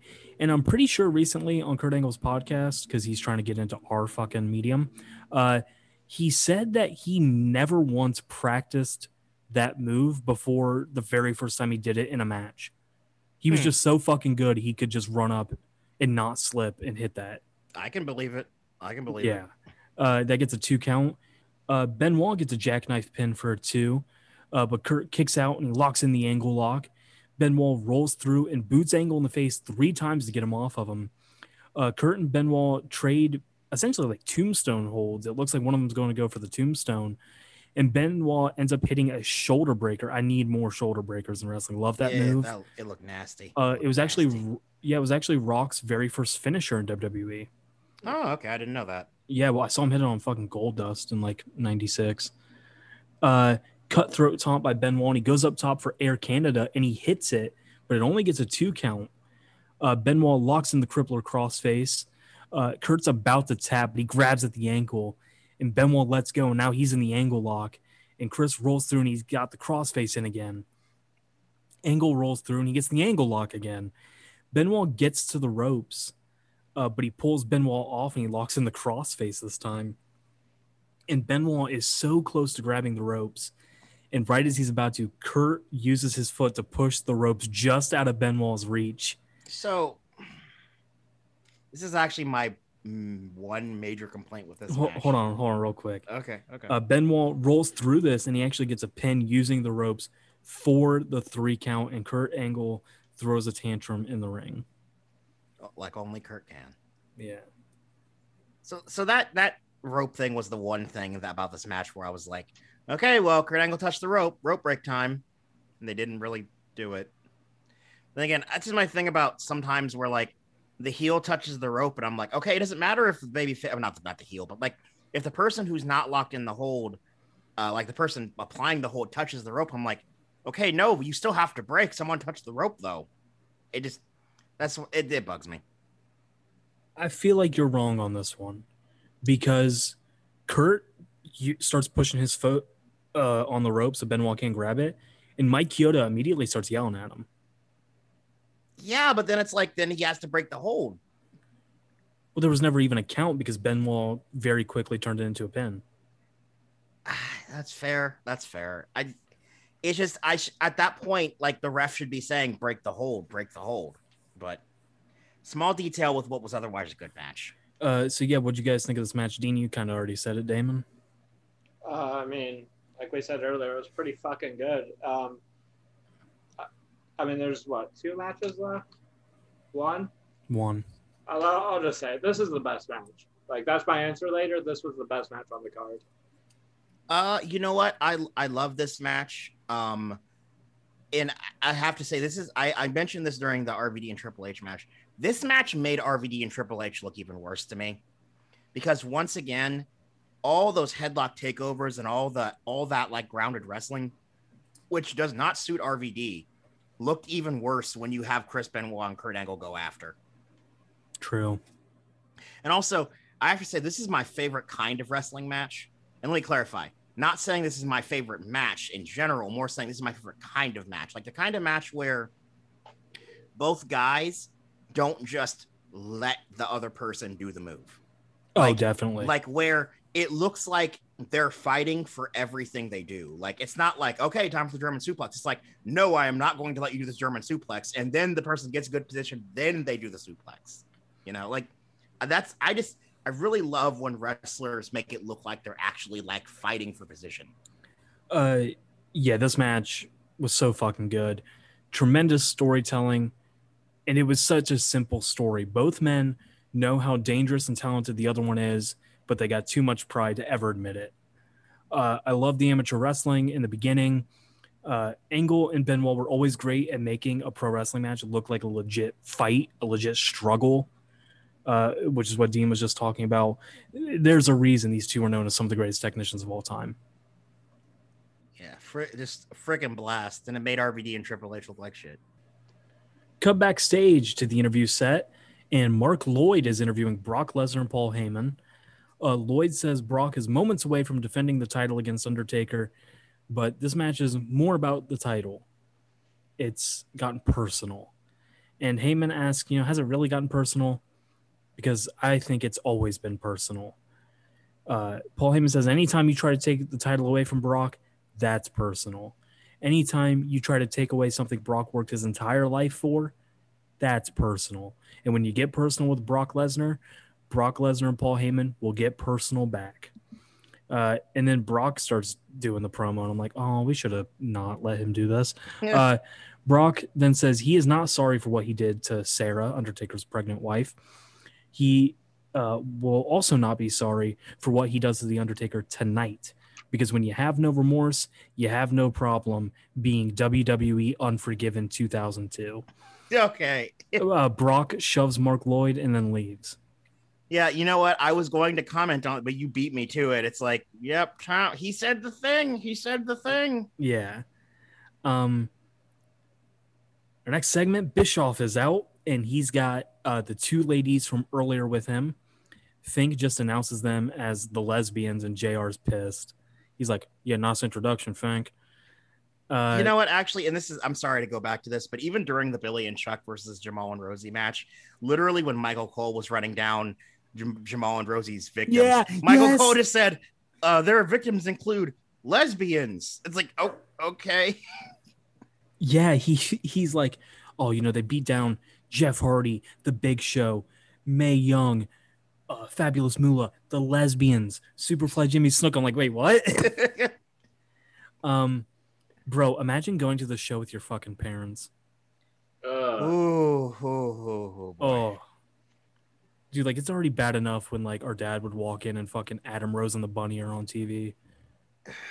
I can't imagine. You know what, dude? Like, I gotta say, like, and this is just me being perfectly honest here. Like, I don't have anything against Rikishi at all, but like, I feel like if I was actually running the show, I'd be like, how about we don't do this? That's just me, though. Dude, I'm not even talking about that. I'm just talking about like, Dean, would you really want to sit with your parents while two quote unquote lesbians awkwardly rub up on each other? Well, no, because like that's the thing about it is that there are certain things from this era of wrestling, which, mind you, I enjoyed this show overall a lot. Like I've not made no bones about that. But my big thing is like there are just certain things from this era of wrestling where I'm like, man, I would feel super weird watching this with almost anybody who didn't already know the thing. Yeah. Bischoff says, I love you guys, talking to the crowd. He says that LA has always stood for Los Angeles, but tonight it stands for lesbian action. Hot lesbian action. Bischoff says he interviewed hundreds of lesbians from LA, and he wants us to meet Peaches, the brunette, and Cream, the blonde. Fun fact, Peaches was the wrestling name of Lori Fullington, the Sandman's now ex-wife. Huh. She managed Sandman and Raven at one point because Raven brainwashed her to join the Raven's Nest. Anyway, that's not the chick here. That they just have the same name. That had nothing to do with anything. And I think, and in fairness, I think it was coincidental. Oh yeah, they weren't like, bro, let's get Sandman in. Yeah. Bischoff says that the ladies are only here for HLA and they should give the crowd a sneak preview. They start rubbing up on each other, and right before they kiss, Bischoff stops them, and that gets the loud boos. He said, you know what? I changed my mind. He says the HLA will only be happening tonight with SmackDown's losing general manager, Stephanie McMahon. Lawler has fucking balls of steel because he says Stephanie's hot while Vince McMahon is in his ear.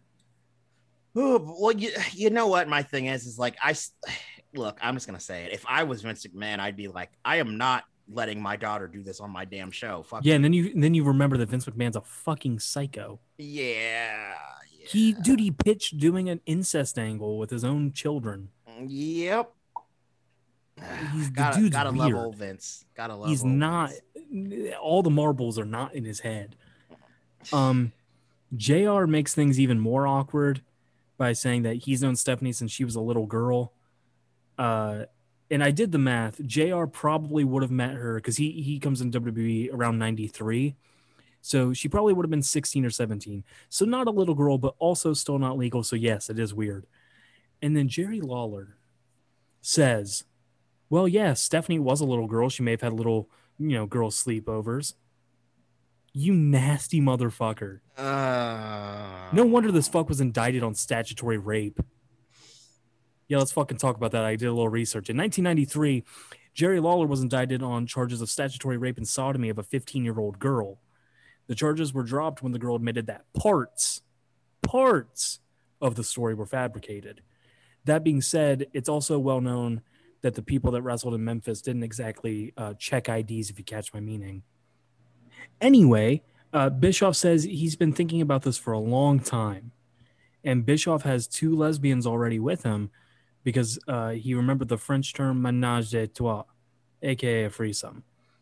I actually read a webcomic called that for years on end, and then it ended. It was a shame. What was it about, Dean? It was actually... Okay, do you really want to know? You can't tell me you read a webcomic and then not tell me what it was. It was about a guy who was living with his two roommates, and it turned out they ended up being gay lovers. So, like, they moved out, and they put ads out for him to, like, get new roommates without his permission. And they literally wrote on it, "Must have cute butt" on the ad for the new roommates. And so he ends up like living with like two chicks for like the rest of the comic. Nice. Yeah. Never has sex with either of them though. Funny enough, despite the title of the comic. Bischoff never said it would be one-on-one, so it's gonna be a three-way. Bischoff tells the lesbians to strip, and they take off their tops, and then they're told to take off Stephanie's jacket, and they do it. Then they give Stephanie a back rub, and then Bischoff orders a full body massage. And then Eric says, all right, no more foreplay. I don't want any of you girls to be wet. That's gross. So we just want some HLA now. Oh my God. And right as they go to kiss Stephanie, Bischoff says, hold up. I changed my mind. He says, ladies, you're excused. And everyone boos. And he's like, hold up. I never said you were excused, Stephanie. Eric says that he wants this to be the most humiliating experience of all time for Stephanie McMahon. So he found, listen, his words, not mine, the most disgusting lesbo he could find. Can you say lesbo? I don't think you're supposed to say I don't that. think you can say that anymore. No. Well, listen, like I said, these are Eric Bischoff's words, not mine. Yeah. 2002. That's always something to keep in mind when you listen to our podcast. Yeah, Eric brings out the quote unquote lesbo, and it is a much bigger lady in a purple dress. JR is so fucking done with this. Stephanie looks very scared, and Bischoff's laughing his ass off. He announces her as Hildegard. That actually popped me big. I was like, that's a pretty funny name, Hildegard. Eric says that not only is she a lesbo, that she's done prison time. What the fuck am I watching? Because the sure shit isn't wrestling. What the fuck is this, dude? Well, dude, this once again for me ties into I would feel weird watching this if somebody like came in not knowing anything about these people. Dude, wrestling sometimes just gets fucking embarrassing. Yeah, this is why I'm just like, I'm sorry. I just would not put this on my show. Yeah. That's just me, though. Hildegard starts rubbing her tits. Eric asks Hildy to lay the HLA on Steph. And then Hildegard and Stephanie start making out hard. Like they're grabbing each other's asses. And Bischoff is pissed. He goes, what the hell is this? And then Hildegard Savat kicks Bischoff. Hildegard takes off prosthetics and it's actually Rikishi in drag. Flying ass attack in the corner. And I think Stephanie and Kishi, like legit, I don't know if they made out, but they definitely touched faces because there is makeup all over Stephanie's face. Oh, yeah. After this. Yeah, Stephanie was not being shy with Rikishi at all here. No. Because even after that, she's the one who hikes his trunks up. Yeah, I didn't catch that until they replayed it. Yeah. We get a big sting face to Bischoff. Kishi and Steph dance in the ring, and Bischoff runs off disgusted. And I noted in the replay that Stephanie fucking pulled up Rikishi's fucking trunks and then spanked him. Yeah, she did. So now we've got Stephanie doing things with Chris Benoit and Rikishi. Dude, Stephanie's getting around. Yeah, she is. We cut to black after this, and we get the same I Was There video from last week that's promoting the live events. We get a match graphic for Undertaker versus Brock Lesnar and a video package for Undertaker versus Brock Lesnar. Can you guess what the next match is? It's our main event. Undertaker versus Brock Lesnar. The WWE Undisputed Championship is on the line. Story of the match. The night after SummerSlam, Triple H beat Undertaker to become the number one contender for the Undisputed title.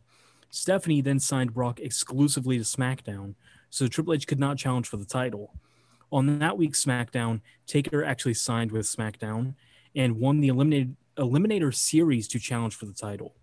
Brock and Heyman made things very personal during their face-to-face confrontation, and they asked Undertaker if he can really focus on a title match when he's got a pregnant wife at home. Brock at one point even put his hand on her pregnant stomach and said, "Life's a bitch." Things are now personal, and Taker said he will give Brock his first ever fight. Undertaker out, and you guys notice anything different about my man Undertaker here? His fucking song.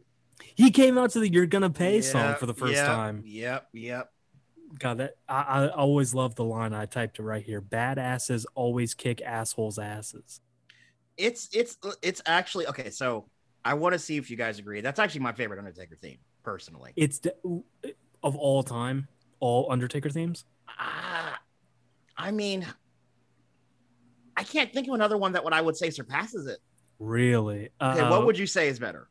Listen, I love this theme. Don't get me wrong. It's definitely top 3, at least. Probably number 2.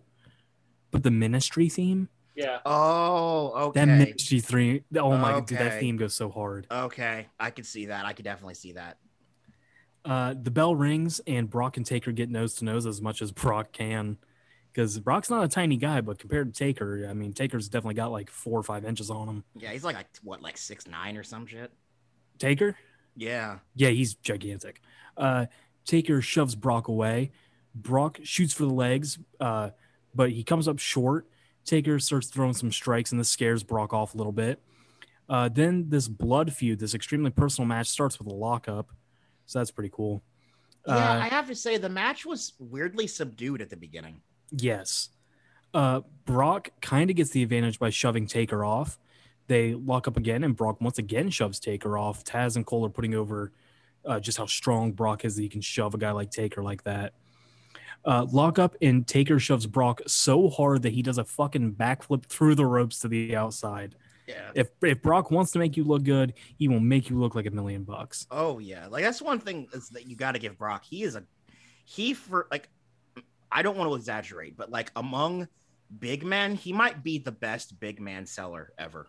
Yeah. I can't. I thought Taker was pretty good in this match. Oh selling. yeah, definitely. But yeah, Brock is a fucking freak of nature. This guy. Brock is pissed that he just got shoved like that, and he marches back into the ring. Headlock by Brock Lesnar, off the ropes in a shoulder tackle, drop down in a hip toss by Undertaker. Brock clotheslined out of the ring to a huge pop. Brock is super over as a heel. People want to see him get his ass kicked. Brock is pissed, and he kicks the shit out of the ring steps. I feel like if he put his all into kicking those ring steps, he could have punted them into the 4th row. Oh, yeah. Like, when he did that at first, I was like, oh, man. Like, it almost gave me, like, flashbacks to when he threw that oh, my God. He threw that car door and it hit a child. Yeah, it's like, holy shit, this could have gone really bad. I was going to say, dude, that child got off pretty well from that because apparently they immediately brought him backstage and let him meet all the wrestlers and gave him a bunch of free merch. AKA, please don't fucking sue us. Oh, yeah. I'm pretty sure he was fine. I mean, I imagine he probably felt sore the next day. He just got a fucking car door thrown at him by Brock Lesnar. But I think he was probably fine. Brock goes back into the ring. We get a lockup, and Brock gets the advantage with a knee to the gut and a hammer lock. Taker reverses and hits an arm drag of all things. Very weird seeing Taker do an arm drag. It is, especially like the way he's kind of out wrestling Brock in some spots here. Yeah. We get a short arm shoulder tackle by the Take Dog. Knee to the gut by Brock. Shoulder to the gut in the corner by Brock. Whip to the opposite, and Brock rushes, but Taker gets the boot up. Taker ducks a clothesline, hits a flying clothesline of his own for a 2 count. Taker goes for old school, and he actually hits it. I did not expect him to hit it this early in the match. Whip to the corner, and Heyman's up on the apron just to get big booted right back down. And during that, Brock spears Taker into the corner twice. Vertical suplex to the Undertaker for a 2 count. How many guys have lifted Taker up like that? Because it cannot be many. Yeah, they're few and far between for sure. Like the only, like I guess Undertaker. Yeah, Undertaker suplexed himself. No, I mean awesome. Kurt Angle, I suppose. You think he picked him up like that? I guess. Then again, maybe not. Like I guess in my head when I imagine Kurt Angle throwing Undertaker, I imagine a German suplex. Because like the only other guy I can think of picking up Taker upside down like that would be Goldberg, and Goldberg dropped him on his fucking head. Oh God, that match was one of I legitimately considered quit watching wrestling. Anyway, but it will never match the classic of when Goldberg faced the Fiend. Oh my God. Fuck yeah. Punches and clubs by Brock. Boots to the gut in the corner by Brock. Brock grabs an arm and a leg, and he's pulling Taker ribs first into the ring post. I thought that was a cool spot. Boot to the head for a 2 count. Shoulder to the gut in the corner by Brock. Taker starts firing back with some soup bones. He has an Irish whip reverse and a big power slam by Brock for a 2. We get a bear hug by Brock. And there's a 2 count because Brock gets the bear hug onto the ground. He does a bridging, like German suplex type pin. Taker gets out with some elbows and some punches. Taker off the ropes, and a knee to the gut stops Taker right in his tracks. Belly to back takedown to the mat, and Brock keeps his grip. Get another 2 count when Lesnar bridges. Taker gets up, and Brock just pulls Taker back down to the mat twice. This kind of lasts a little bit longer than I felt it should have. Mm-hmm. Taker finally gets some steam, and he like kind of runs in a circle and then throws Brock out of the ring.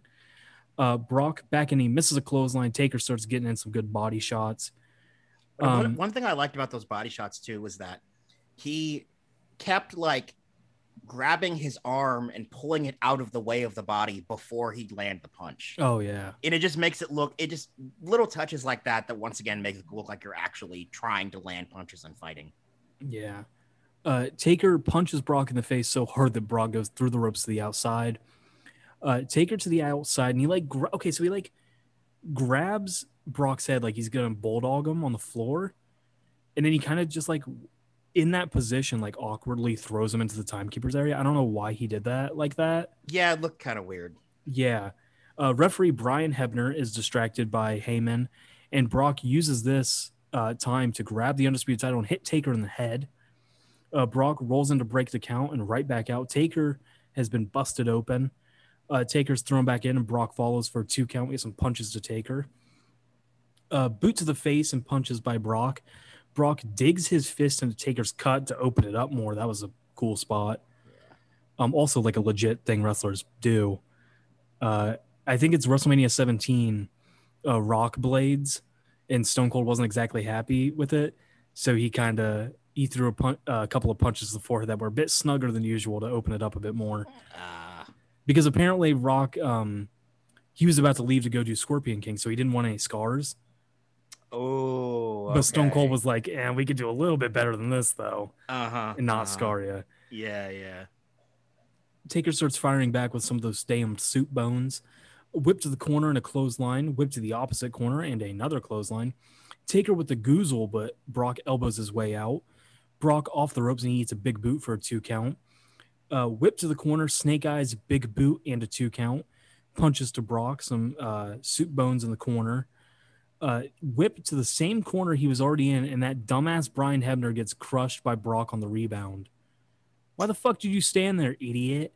Yeah, well, refs got to take a bump, man. Yeah, all the Hebners on the show had to take a ref bump. Yeah, and they were kind of obvious, too. Yeah, Goozle and chokeslam to Brock.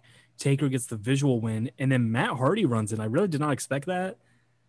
Hey, I told you, Matt Hardy and Brock Lesnar respect each other as valiant warriors. Brock Lesnar knows Matt Hardy was one of his greatest opponents. Damn, I guess. Look, I'm sorry, Matt Hardy, if there was a ranking on SmackDown, Matt Hardy would be number 3 on SmackDown right now. Fuck off, dude. Shut up with that. Truth be told, when, like, about halfway through this match, a few minutes before he does run in, I was like, wait a minute, wouldn't it be fucking funny if Matt Hardy and then it did happen. Matt Hardy runs in and immediately gets clotheslined by Taker in a last ride. Well, he took it easy on Undertaker because he wanted Brock to still be able to shine. Shut up, bro, man. Come on. I'm just saying. Brock gets a big spine buster and he gets a 2 count. Punches and clubs by Brock. Whip to the ropes, and Brock goes for a back body drop, but Taker hits the DDT. I always loved his running DDT. I can't think of anyone else that does it like that. It's really cool. I think Kane might have done it a few times. Yeah, I think so, but like I didn't ever feel like Kane did it quite as well, even when he did do it. Yeah, Taker was able to. Sometimes it looked like he was floating in air for a second. Yeah. They get that DDT gets a 2 count. Taker with the cutthroat taunt. Brock lifted for the tombstone, but Brock escapes and pushes Taker into that Brian Hebner. We get a clothesline to Taker. Heyman tosses a chair to Brock. Brock goes to hit Taker, but he gets a snug big boot instead. And then Taker lays this chair shot in. Whew. Nasty. You gotta sell that it's personal, man. Yeah, and then he hits another one. That chair is bent like a motherfucker. Oh, yeah. Like, my ass cheeks would fit perfectly into the indent of that chair. God. Like, it was bad. Both men on the outside, and Heyman is punched into the crowd. Brock thrown back in, and Taker follows. Brock's bleeding now. Whip to the ropes and a big boot and leg drop for the close 2 count, brother. Taker goes for the last ride, but Brock, like, back body drops him out of it, and Taker, like, damn near lands on his feet. Like, that's just how powerful Brock was. He, like, almost made Taker do a fucking 450. Brock rushes Taker into the corner. I'm sorry, I missed a part here. Brock goes for the F5, but Taker lands on his feet, and Brock sees that and he's like, "Fuck it," and he just picks him up and rushes him into the corner. The two of them are just brawling. Brock grabs Brian Hebner and he threatens to beat his ass, And then Hebner gets bumped a third time because of Taker, and the match just is called off. The refs are trying to break it up, but it isn't working. Taker eventually hits the choke slam on Brock. He throws Brock through the Unforgiven sign on the stage as the show goes off the air. What do you guys think of this match? You know, I just want to say one thing about the finish, and that honestly, I would have honestly preferred if Brock just got the dirty win. Yeah, the crowd did not like that this ended in like a bullshit no contest. It felt kind of cheap, honestly. To me, it really felt like Brock's anger toward the referee was really warranted. Yeah, I thought if they were like beating the shit out of each other, like with chairs or whatever, like they were doing while, who was it? Brian Hebner? Yeah, Brian Hebner. Earl's, I think it's Earl's son, right? Pretty sure, not Dave's son, yeah. Anyway, then that'd be one thing. But they were just fighting in the corner, and the ref couldn't break it up. Like, what a little bitch. Oh, that's right. I forgot. I said that to Damon. I was like, or did I say that to you? Maybe I thought it. I think I said it to you. One of us was just like, bro, like, oh no, actually, we were watching World's Dumbest. Remember World's Dumbest on True TV? Yeah. This is kind of the same exact thing, though. There was a cop on there that he got his ass kicked by two people. It's like, you should not have this job if you can't handle taking on fighting people if you really have to. There's an entire discussion I could have about the police training for fighting, but listen, bro, ACAB, bro, don't worry. But like, yeah, it was the same thing here. Brian Hebner can't separate two people. He shouldn't be a ref. That's kind of his job. Yeah, and I guess it's like it just feels like it didn't feel like there was like Damon was kind of getting to. It didn't even feel like this or that was the most violent point in the match. Yeah. If it really was getting out of control, that'd be one thing. But the fact that it was just kind of like, it didn't even feel like that. It just didn't even feel like a logical point for a finish like that to happen. Yeah. Yeah. And that kind of pissed me off at the end after the bell had rung. There's like 5 or 6 or so referees out there, and they're doing jack shit. They're just like, hey, stop it. No, don't do it. Referees are so ineffective. Yeah. So that, I thought the match by itself, don't look too much into the finish, like the literal physical part of wrestling. I thought was good. Yeah, it was fine. My one complaint would probably be, I think for the build up of this match, they started out a little too slow. Well, that's what I was going to say too. Yeah, go ahead. Yeah, I think they should have been more intense just from the get go, like from jump. Yeah, they should have been brawling right before the bell rang. Like that's what starts it off. So now with Unforgiven out of the way, we'll start with Dean. Dean, what was your favorite segment on the show? Segment? Oh, wow. Okay. Damn, I didn't even think about segments. So it wasn't the HLA shit. You sure? I'm positive. It definitely wasn't Young and the Restless guy.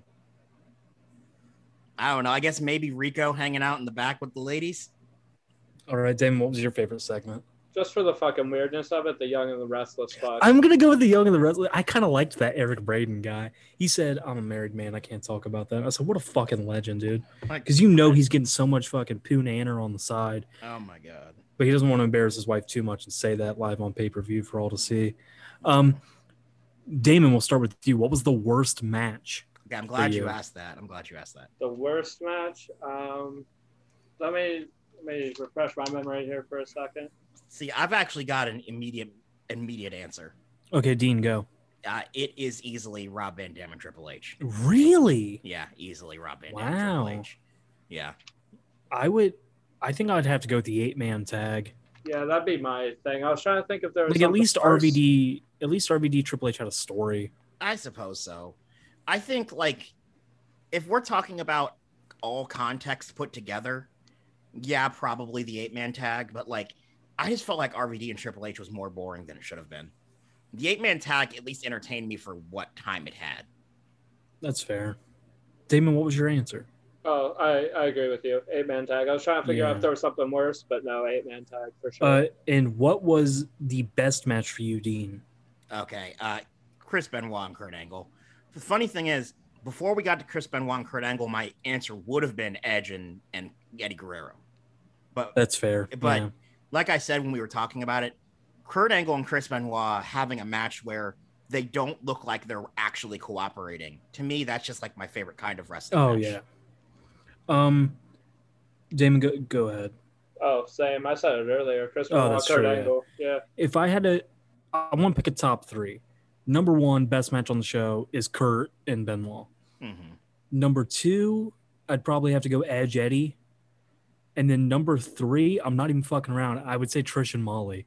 I really liked that. No, match. I agree. Actually, Yeah. that would be my top 3 too. Yeah. Well, now that WWE Unforgiven has been recapped, we will move on next week to Raw and SmackDown once again. I'm Trent, and for Damon. Good night, everybody. And Dean. Everyone, this has been Unforgiven. We'll see you next time.